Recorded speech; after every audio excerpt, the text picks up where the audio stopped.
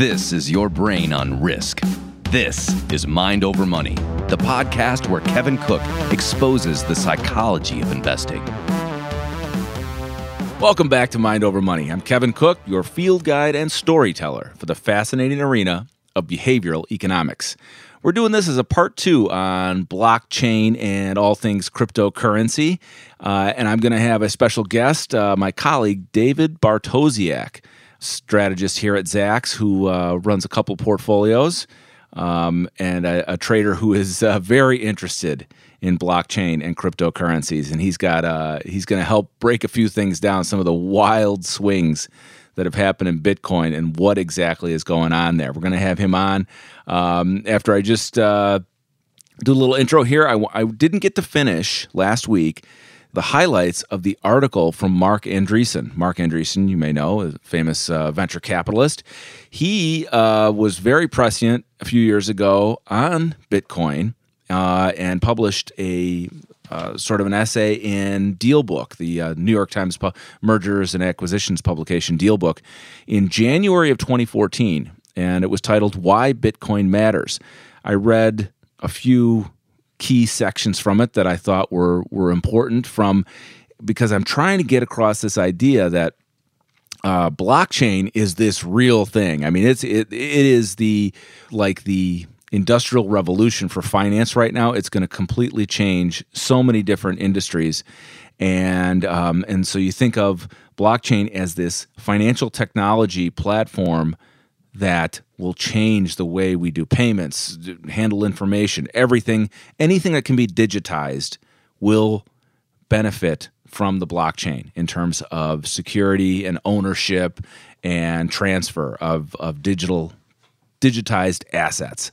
So I think I made that clear talking about JP Morgan launching a project called Quorum, Quorum, just like you think it's spelled. And Quorum is their blockchain experiment. And they'd been researching it for years. And so they realize that banking is going to change. And that's why they want to be on top of this new digital frontier that we're entering. But think of the cryptocurrencies like Bitcoin and Ethereum as sort of sitting on top of the blockchain. They're derivatives of it. They can be used to access the blockchain.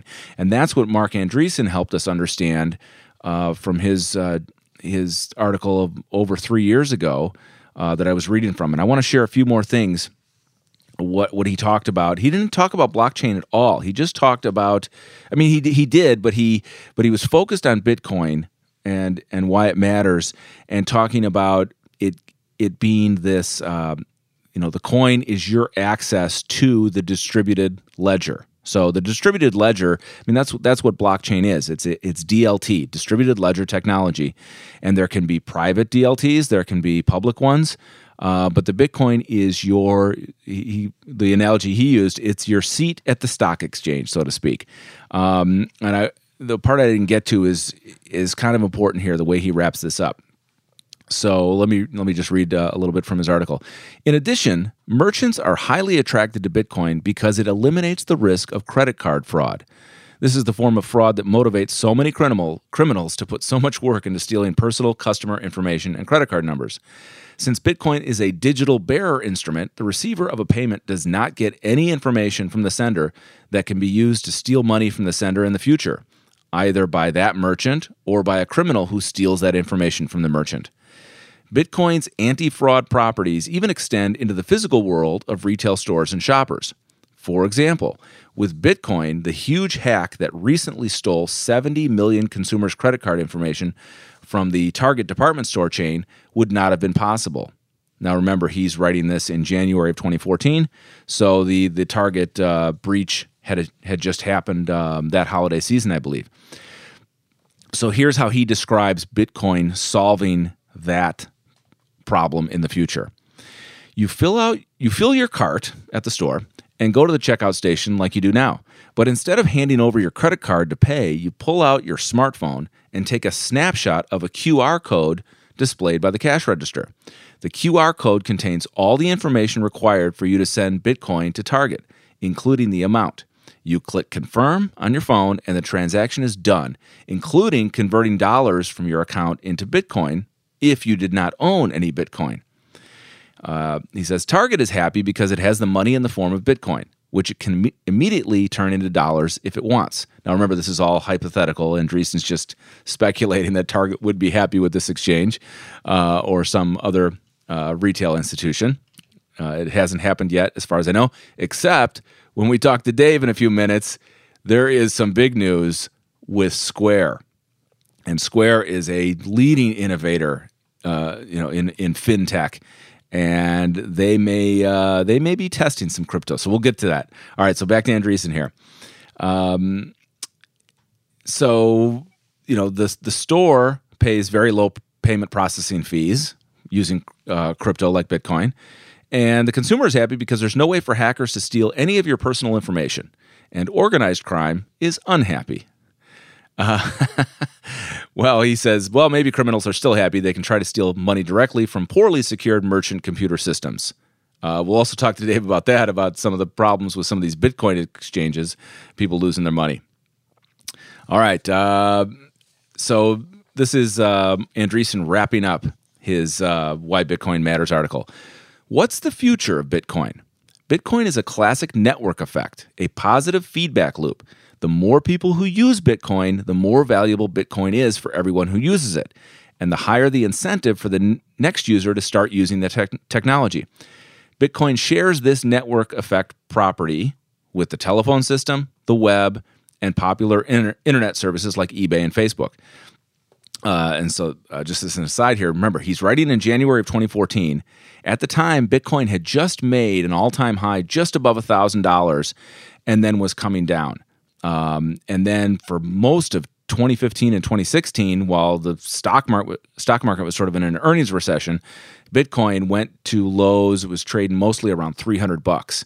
So, but what's happened since? I mean, it's above 7,000. So here he's talking about this classic network effect, a positive feedback loop has been sustained. So when people were probably telling him he was crazy in 2014 about the bubble and then patting themselves on the back when Bitcoin went from 1,100 back down to 200, thinking they were right, the network effect has come back hugely. So here's in detail how he describes this four-sided network effect. There are four constituencies that participate in expanding the value of Bitcoin as a consequence of their own self-interested participation. Those constituencies are, number one, consumers who pay with Bitcoin. Number two, merchants who accept Bitcoin. Number three, miners who run the computers that process and validate all the transactions and enable the distributed trust network to exist. Speaking of miners, I just saw John McAfee, that crazy rebel of ninja of cybersecurity. I saw him on a CNBC interview. And he's been crypto mining for a while. He says it costs him at least $1,000 now to get one Bitcoin. And, this is using heavy computing power, using, the GPU processors from NVIDIA and AMD, running these machines constantly with lots of electricity and processing power, and to solve the equations and the cryptography that earn you a Bitcoin of the, max number. There's a max number of 21 million, and I think maybe they're up to the high teens. So he said as recently as a few months ago, it cost him $1,000. Who knows? Maybe it costs him more now. All right, and the fourth constituency are the developers and entrepreneurs who are building new products and services with and on top of Bitcoin. Remember last week I talked about how Ethereum is sort of this next level protocol in terms of a programming language, and I likened it to an operating system to distinguish it from Bitcoin, which has limited capabilities, like an average piece of software. Talked to Dave earlier, and he said, yeah, maybe you could call it operating system. Maybe it's more like an advanced programming language. And I think that's accurate too. But the idea and why JP Morgan came up with Quorum is because and Quorum is based on Ethereum. The Ethereum protocol is because they found that it was flexible, versatile, and rich with possibilities for them to, for developers to create programs on top of. All right, and Andreessen is wrapping it up here. He says, all four sides of the network effect are playing a valuable part in expanding the value of the overall system. But the fourth is particularly important. Obviously, if developers cannot build on top of a protocol or programming language, then it can't become an infrastructure that blockchain is imagined to become. All right, final wrap-up paragraph here from Andreessen that I wanted to share. For this reason alone, new challengers to Bitcoin face a hard uphill battle. If something is to displace Bitcoin now, so he had spent a little bit of time, I didn't read for you, he was talking about the success of Bitcoin at that time while there were other creations of cryptocurrencies. If something is to displace Bitcoin now, it will have to have sizable improvements and it will have to happen quickly. Otherwise, this network effect will carry Bitcoin to dominance. That's Marc Andreessen writing 3.5 years ago, almost 4 years ago. I'm sure that he'd been working on these thoughts throughout 2012 and 2013, and they funded many projects in the Bitcoin blockchain space. So that's how prescient he was, and Bitcoin is obviously in its own positive network effects to reach the dominance that it has. All right, I'm going to take a quick break here, and I will be back faster than you can spell Bartosiak.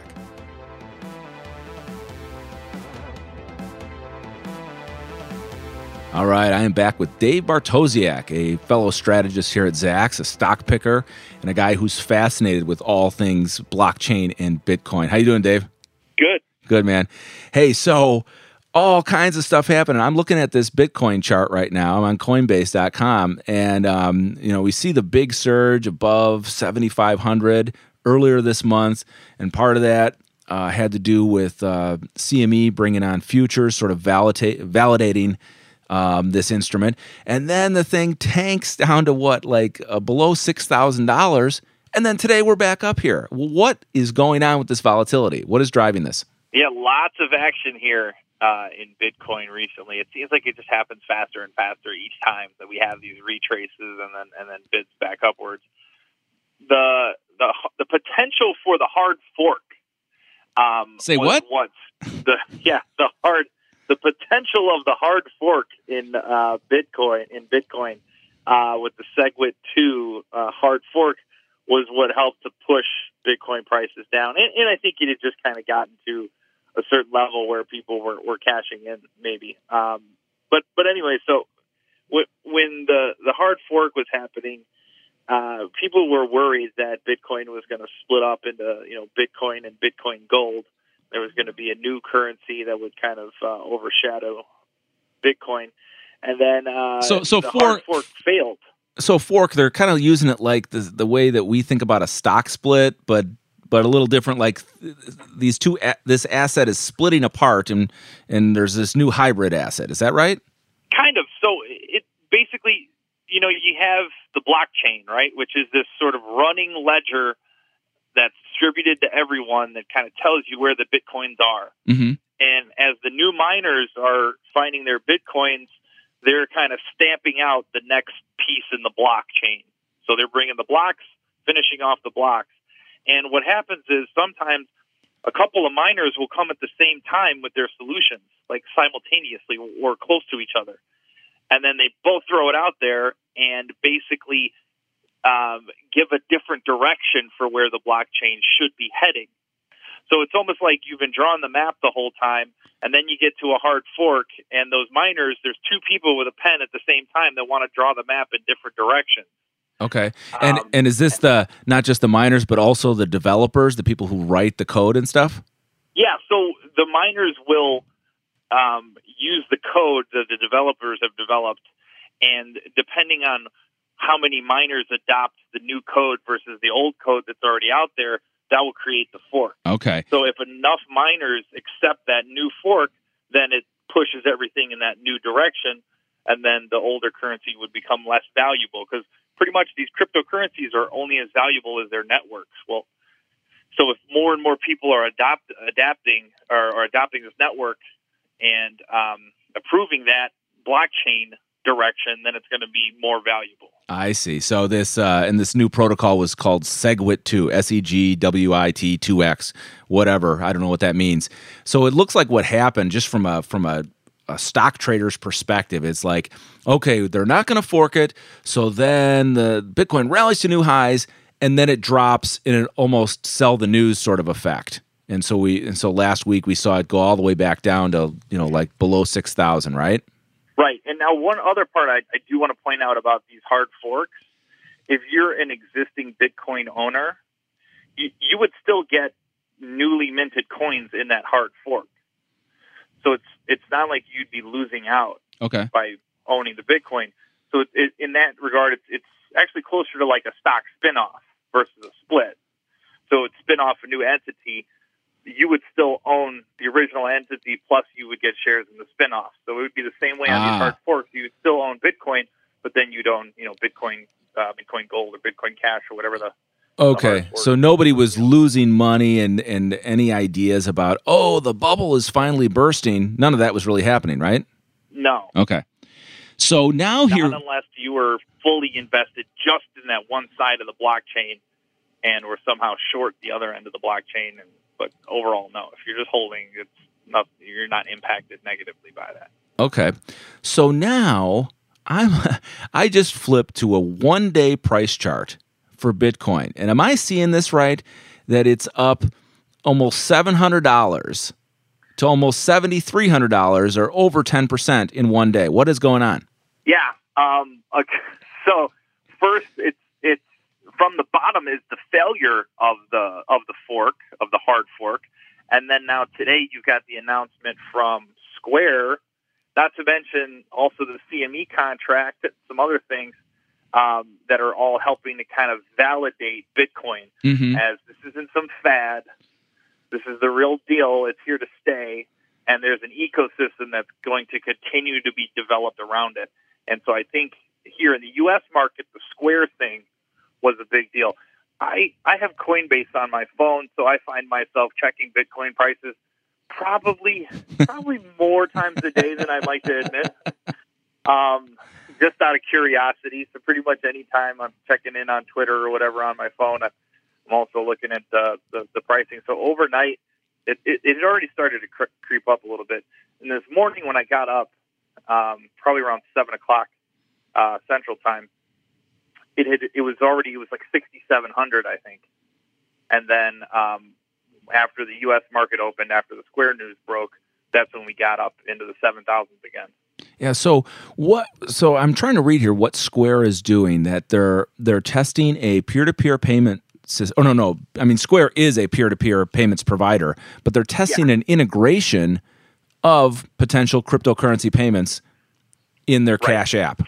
Right. So you'd be able to, send somebody, Ethereum, just like you can send them U.S. dollars right now for whatever purchase whatever pre-agreed upon transaction you have. Right. So we hear about these wallets, like you have to keep your cryptocurrency in a wallet, but all I hear is about these things getting hacked and people, I just heard the Ethereum platform, some exchange, or I don't know if it was an exchange or a wallet, like $300 million disappeared. So yeah. What's reassuring here is that if Square is coming into the space, and Square is sort of like the new PayPal, if they're coming in here, they obviously think that, maybe they can be the sheriff and clean things up. Is that right? Yeah, absolutely, because they can adapt their existing technology, which is pretty good, and, pretty safe over there at Square, and they're hoping that they can adapt that for the cryptocurrencies. Now, that what happened over there, so that's the Parity. Parity is the name of that company, I think it was. Okay. Out of the UK. And they had a security flaw that allowed some hackers to come in and steal a smaller amount. It was like 32 million, I think, that hackers came in to steal initially. So they tried to go in and fix that security flaw. When they were doing that, they exposed another flaw that allowed a single user to control all of the wallets. And that when the guy was going through the code, found out that he accidentally gained control of everybody, he freaked out and tried to give it all back. And when he gave it all back, he just sent it out into the ether, pretty much. Exactly. And, no pun intended. Yeah, no pun intended. So this is how people had thought they had, or collective users, they thought they owned this ether currency, and it doesn't exist anymore. It's been given away, essentially, and it's no longer there. Yeah. So that's that's a problem. Most of the wallet apps and wallet companies are supposed to be safe, right? I mean, that's the whole point of them. Much safer than like the digital exchange. The exchanges can have problems where people can hack them, but your wallet is supposed to be so unique to you that you're not supposed to be able to have that. That was kind of a freak occurrence, I think, over there, or at least they're hoping. The other thing, though, is you can have your own hardware wallet. So you can have like a USB hard drive that's your hardware wallet, and you can download your cryptocurrencies onto your own hardware wallet, and then it doesn't matter who gets hacked. You have all that, so you don't have to worry about it. Okay, so there are ways to survive becoming a cryptocurrency investor. Now, and when with Square entering the fray here, obviously they've got a lot more resources than a couple of these fly-by-night organizations that are just at the edge of this budding technology. These guys have a lot of R&D into that security, so I'd feel much safer with a Square wallet than I would some of these other guys. Mm-hmm. Yeah, so it's nice to see these credible institutions come in and try and make a business of this, whether it's JP Morgan with Quorum based on the Ethereum technology, or Square or CME with futures, and we'll talk more about CME in a second. And I'm slightly encouraged also by hedge funds investing. We saw a story yesterday that a pretty big hedge fund group out of the UK, the Man Financial Group, I believe that's who it is, getting ready to add Bitcoin to their investment universe, almost like gold. It's being treated as this asset class. Where they say, hey, you should have 5% of your assets in gold. Now they're going to be telling their clients, let's start buying some crypto for you. Sure. Yeah. And that only further legitimizes things. That's like, people are worried about speculation. Well, here, I think anything to do with gold is speculation, because gold as an asset itself, only has the value we attribute it to. It has very little industrial value. It's not convertible to currency. So, it's part of the speculation. But the other thing you were telling me is, what is this crazy thing going on in Africa, in Zimbabwe, that has to do with Bitcoin and driving it higher? Yeah, so there's a coup happening in Zimbabwe right now. Go figure. Without getting into too much of the politics behind it, because honestly, I don't know. But I just know there's a military coup, and there's troops running down the Zimbabwe capital, arresting close advisors of the 93-year-old ruler of Zimbabwe right now, who they say is safe and sound, by the way. But anyway, when you have something like this happen, obviously that puts stress on the local currency. So the same kind of thing, have been seeing the same thing in Venezuela, where, if the government's about to topple, maybe you don't have so much confidence in that currency over there, right? Zimbabwe is pretty famous for having, hyperinflation anyway with those. I think they have like $1 trillion notes in Zimbabwe that you can get. Yeah. So anytime there's instability within the government or within the financial framework, that creates an opportunity for those people to now start dealing in Bitcoin. And in U.S. dollars right today, Zimbabwe was about $13,000 for a Bitcoin, because of this huge influx in demand for Bitcoin on the local exchanges in Zimbabwe, because they wanted to get money out of the Zimbabwe dollar. I think it's the Zimbabwe dollar. I don't know what they call it. Whatever the local currency is, and into Bitcoin, something that the government can't take away from them, right? Something that the government can't censor, and something that will hold value. So whenever you have that sort of situation, a shock to the government or financial instability that happens, all it does is benefit Bitcoin, because now the average person can go out and have that digital store of value and not have to worry about what's happening. Wow. This is amazing, because, this means this is not the last story we will see like this, because, what have we grown up with? We've grown up with, third world countries with whatever political, military, dictator problems they're having, and all of a sudden, a currency is devalued, or bills are eliminated, and it just wipes out poor people's savings. So if somebody can go on their phone and convert their currency into a crypto, that's huge, right? Yeah, immediately and be able to use that crypto as a payment system left and right. Now, here's the other thing to this. At that stage, then, does it matter if Bitcoin is $7,000 or $7 million? Right. It doesn't. Okay. It doesn't matter because I'll convert at whatever the conversion is at that point. I'll have my Bitcoin, and then I will transact business as such. So if I only get, a fraction of a Bitcoin, one millionth of a Bitcoin, and that's what I ended up converting the equivalent of, let's say it's, $100, right? And I get, or 100 Zimbabwe future, whatever you want to call it. And I have a millionth of it. And it's about $100 worth of stuff, and I know I can get, whatever the heck you could buy $100 with when you're in a war-torn country. I don't know, bullets, right? I don't know, whatever you need to get with that Bitcoin, I'm going to transfer that to the other person, and that's how we're going to end up doing business. So it doesn't really matter what the actual value of that Bitcoin is historically. All that matters is what is it that second that I'm making that transaction and going back and forth about my business. Yeah, it's like I always tell people who are worried about inflation or the value of the dollar. I'm like, it's all relative in the global currency markets anyway. The dollar is moving relative to the euro, and things still have value in your economy, your house, technology, right. Your phone. So yeah, I mean, just incredible stuff happening there, and we're going to see it again and again. So that brings in the CME futures contract, which they said they were going to launch it sometime this quarter, and now they've updated that. It looks like mid-December, and they released the contract specs. It's going to be, you're going to trade 5 Bitcoins. Each futures contract will be 5 Bitcoins, and it'll be cash settled. So it'll bring an interesting dynamic. And the first thing that you and I talked about a couple weeks ago was now it brings the ability for players to short Bitcoin in a way that they never could, because these tiny exchanges, the ones that are getting hacked, and I'm not going to name any names because I don't want to disparage anyone, but there is risk in these tiny online exchanges that have had problems.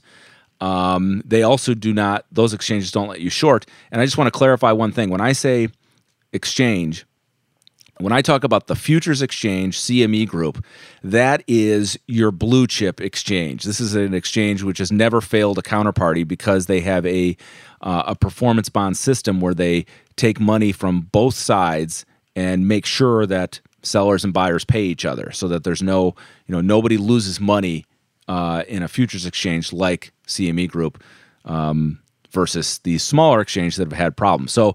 So do you think this is going to add volatility? Are you going to see hedge funds come in and short Bitcoin? I don't think so, because hedge funds want to buy it, right? I think we're going to see something that we've never seen before. I think we're going to see a cash market that's so far disconnected from the futures market that it's comical. Okay. Why do you think that? Because the power of Bitcoin is its lack of a centralized authority, and that its utility is kind of spread across the globe, and that these people are off the grid, away from the financial markets, and behaving in this whole kind of ecosystem in and of its own. So then introducing this centralized player where then it can be regulated and it can be, contained, because I'm sure they're going to have daily limits on that for how much it could swing. Mm-hmm. That's just anti-Bitcoin altogether. And anti what sort of the spirit of Bitcoin is. So I think the futures are going to whip around all over the place, but the cash market is not going to be, it's different from any other derivatives market, I think. So maybe it'll be used for the financial. What it'll allow for is for big banks to interact with each other in Bitcoin terms, maybe. Mm-hmm. But I still think that the overall Bitcoin network and the blockchain, separate from the futures, is going to just move independently, completely on its own, and not care that CME Group is putting constraints on it. Is there anything with regards to what that daily range might be contained to? Yeah, I don't know. I mean, the volatility is so big. I mean, you're talking 70, 80% volatility annualized, maybe, even 100% volatility annualized. So the daily volatility ends up being something like 10%. And hey, we've got a 10% move today. Right. If the daily volatility is anywhere between 5 and 10%, I mean, you're going to have a performance bond. That's what the CME exchange calls it. Instead of they don't call it margin anymore. They call it performance bond, which is your guarantee that you can pay your losses, whether you're long or short. I mean, it could be 25% of the contract value, and obviously the brokers, the futures commissions merchants who are holding your account will, they'll have it electronically triggered that, hey, once you use up so much of that margin, you're blown out of that position. But Yeah. one thing I want to say in favor of the exchange is that whenever they create a futures contract, they're not, number one, they're not trying to replace a cash market. They're just trying to provide risk management on top of and for that cash market. So that that's the derivative aspect. They're just deriving the futures contract derives its existence and functionality from a cash market, and the cash market is usually always bigger. So if they can have the correct reference prices, because I mean, for there to be a Bitcoin exchange, if I was going to open an account on one of these small exchanges and start buying Bitcoin, I would want the exchanges to somewhat agree on price. That there seems to be, because here's what in all cash markets that have derivatives. The unifying force is arbitrage. In other words, if somebody can come in and buy something at one price and go to another place and sell it at a higher price within seconds, minutes, or hours and pull off that arbitrage, they can lock in a profit. And arbitrage forces things back together. So that's always been the nature of futures and cash markets and the way they relate to each other.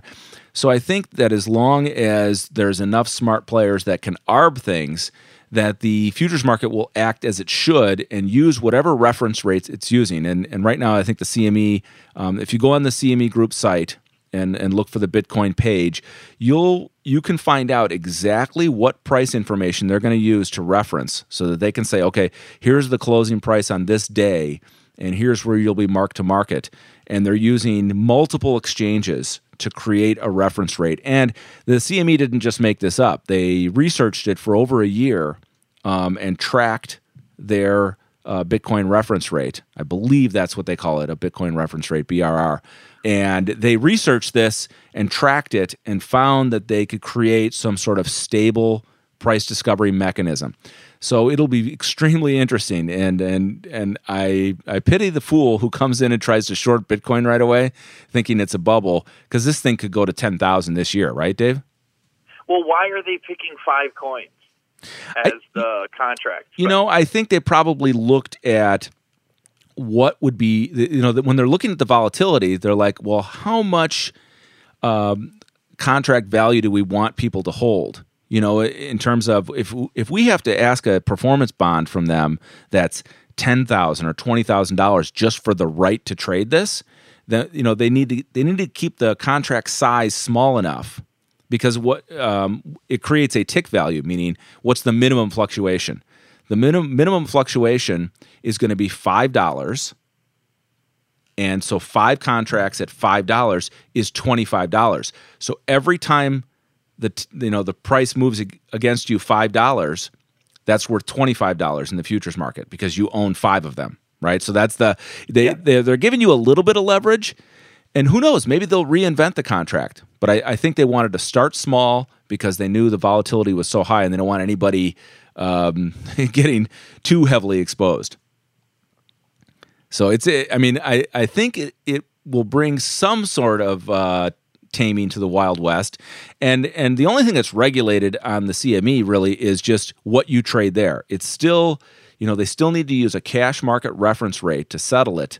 So if people want to trade the future of Bitcoin, and you're going to be trading a, let's say they launch it in December, the first contract expiration might be March if they do it on the quarterly cycle. So you're going to be trading, for March. and then there's going to be it'll take a while for the firms to sort out the arbitrage. But if they get enough of the big banks involved, and I know Goldman was going to start a trading desk a couple of months ago. So if those guys, if those rocket scientists are ready and they've created a model to arb this thing, it's going to be extremely interesting. Yeah, the first few months, I'm gonna have plenty of popcorn. Exactly. And I'm gonna sit back and watch because it's gonna be. I mean, I can't think of, and obviously, I'm much younger than you are, Kevin. But in my lifetime, yes, I'm just razzing you. In my lifetime, I can't think of anything at this monumental coming through. And just a new. It's a new asset class. It is, and it's like you and I joke when we're reading about it. I'll ask you questions, and we're like, you said to me, well, this is where my mind starts folding in on itself because, it's so abstract, and it's like we've entered some sort of sci-fi movie where we're in the computer, chasing coins around. So, I got to have you back on more of my podcast because I want to talk about things with you like Xbox just launched their new One X platform, and I hear the sales are good. You got any views on that? I know you're a game fan. Yeah, so there's been the war, heck, back in the day, it used to be Nintendo versus Sega, right? Of the NES versus the Genesis. And then now it's for a while now, it's been PlayStation versus, Sony's PlayStation versus Microsoft's Xbox in the battle for console and living room supremacy, really. Right. So the new Xbox, processing speed way quicker than what you're going to see out of Sony right now, and on par with NVIDIA's cards from the generation previous. Mm-hmm. And they're allowing you to be able to upgrade over time. That's one of the things with the console. It's always been a negative. Is that you buy it, you get it, and that's it. You got to wait for the next generation to come out to get upgrades. Okay. But here, Microsoft is going to allow for upgrades over the years that they'll release, so you won't have to buy new consoles every time. To just kind of keep updating the one you have. Yeah, I was excited when I saw. And then of course they say that now, but then they'll be like, oh yeah, they change their minds. Yeah, they want to sell. They want to sell new stuff, but they want to give people that confidence to go out and say, "Hey, I could buy this, and it'll be the fastest thing on the planet, or it'll be fast enough for what I want to do. For all the games I want to play, it'll be fast enough for maybe 3 years. You got to have that kind of." So, absolutely, and where you're at right now in terms of resolution, 4K resolution, and 60 frames per second is what most of the TVs are at.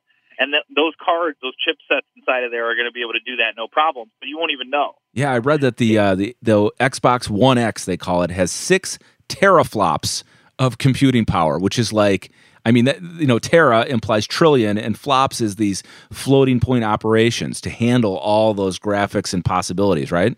Yeah, that's a lot and that's what they do. It's all calculating all those different, visual cues. Yeah. And that's all it is. It's just a big, giant math processor, which is why NVIDIA benefits so much from these miners coming out and buying their cards, because that's all those NVIDIA graphics cards really are. They're just little supercomputers. Oh yeah, I didn't even talk about that. That yeah, to mine the cryptocurrency, you need these GPU chips. But I think I did confirm that the Xbox One X is still using AMD chips. So that's interesting. Yeah. So we got that battle too. You talk about your console battles of Microsoft versus Sony and PlayStation, and then we have the artillery inside of them battling each other. AMD, who just realigned with Intel of all people, their old arch enemy, and because Intel realizes it needs to take on NVIDIA in the whole deep learning artificial intelligence space. I'm glad Intel decided to wake up from its sarcophagus and come to the table and realize that it is, in fact, a tech stock, because I don't know what they've been doing for the last decade. Yeah, they were getting their lunch eaten. All right, so, and you know what? I got to have you on again soon. We got to talk about cars, too. Big day tomorrow. Tesla is going to unleash or launch or unveil this new truck. What's that all about? So, rumors, right? First, of course, it's going to be an electric truck. Daimler's already had electric trucks. There's all over the globe. They've already got electric trucks. That's not the big deal. Right. Autonomous truck.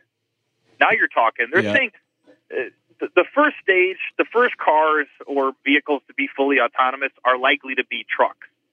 Yeah. Because you don't have the demands of the commuter. You have kind of more centralized places where they're leaving from and where they're going to. So it presents fewer challenges to do it, the autonomous truck fleet.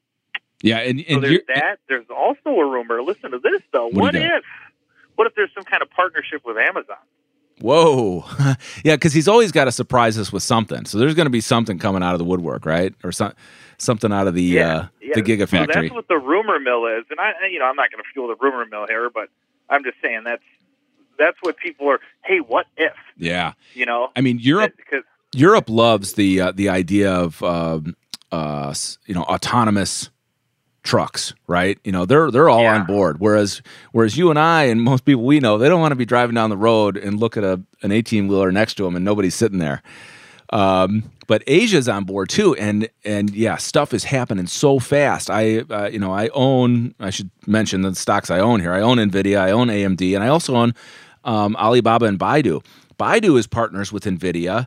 They're getting ready to do autonomous cars in China, and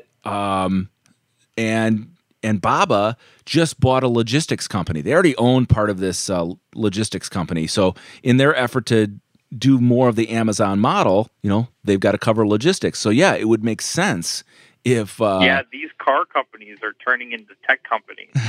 Amazing and these stuff. Tech companies are turning into logistics companies. Wow. And then they're starting to get, it's crazy. We can talk about it next week or whenever, but the Volkswagen parent Geely, they just bought a flying car company. Oh no. Yeah, and Uber and NASA are supposed to team up to do flying taxis in LA.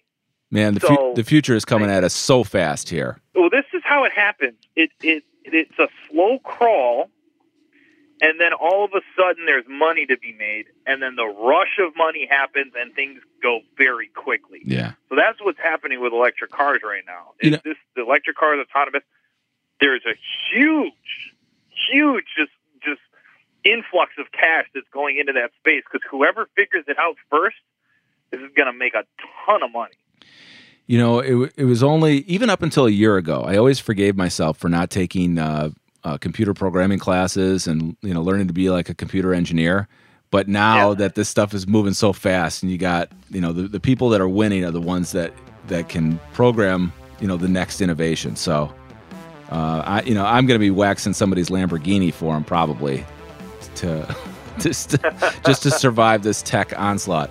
All right, Dave. Hey, thanks for coming on the show. Need Lamborghini waxers anyway. So thanks so much. Thanks so much for having me. All right. We'll talk to you soon.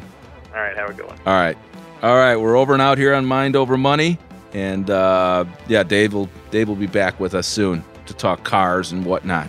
All right. Take care and thanks for joining me.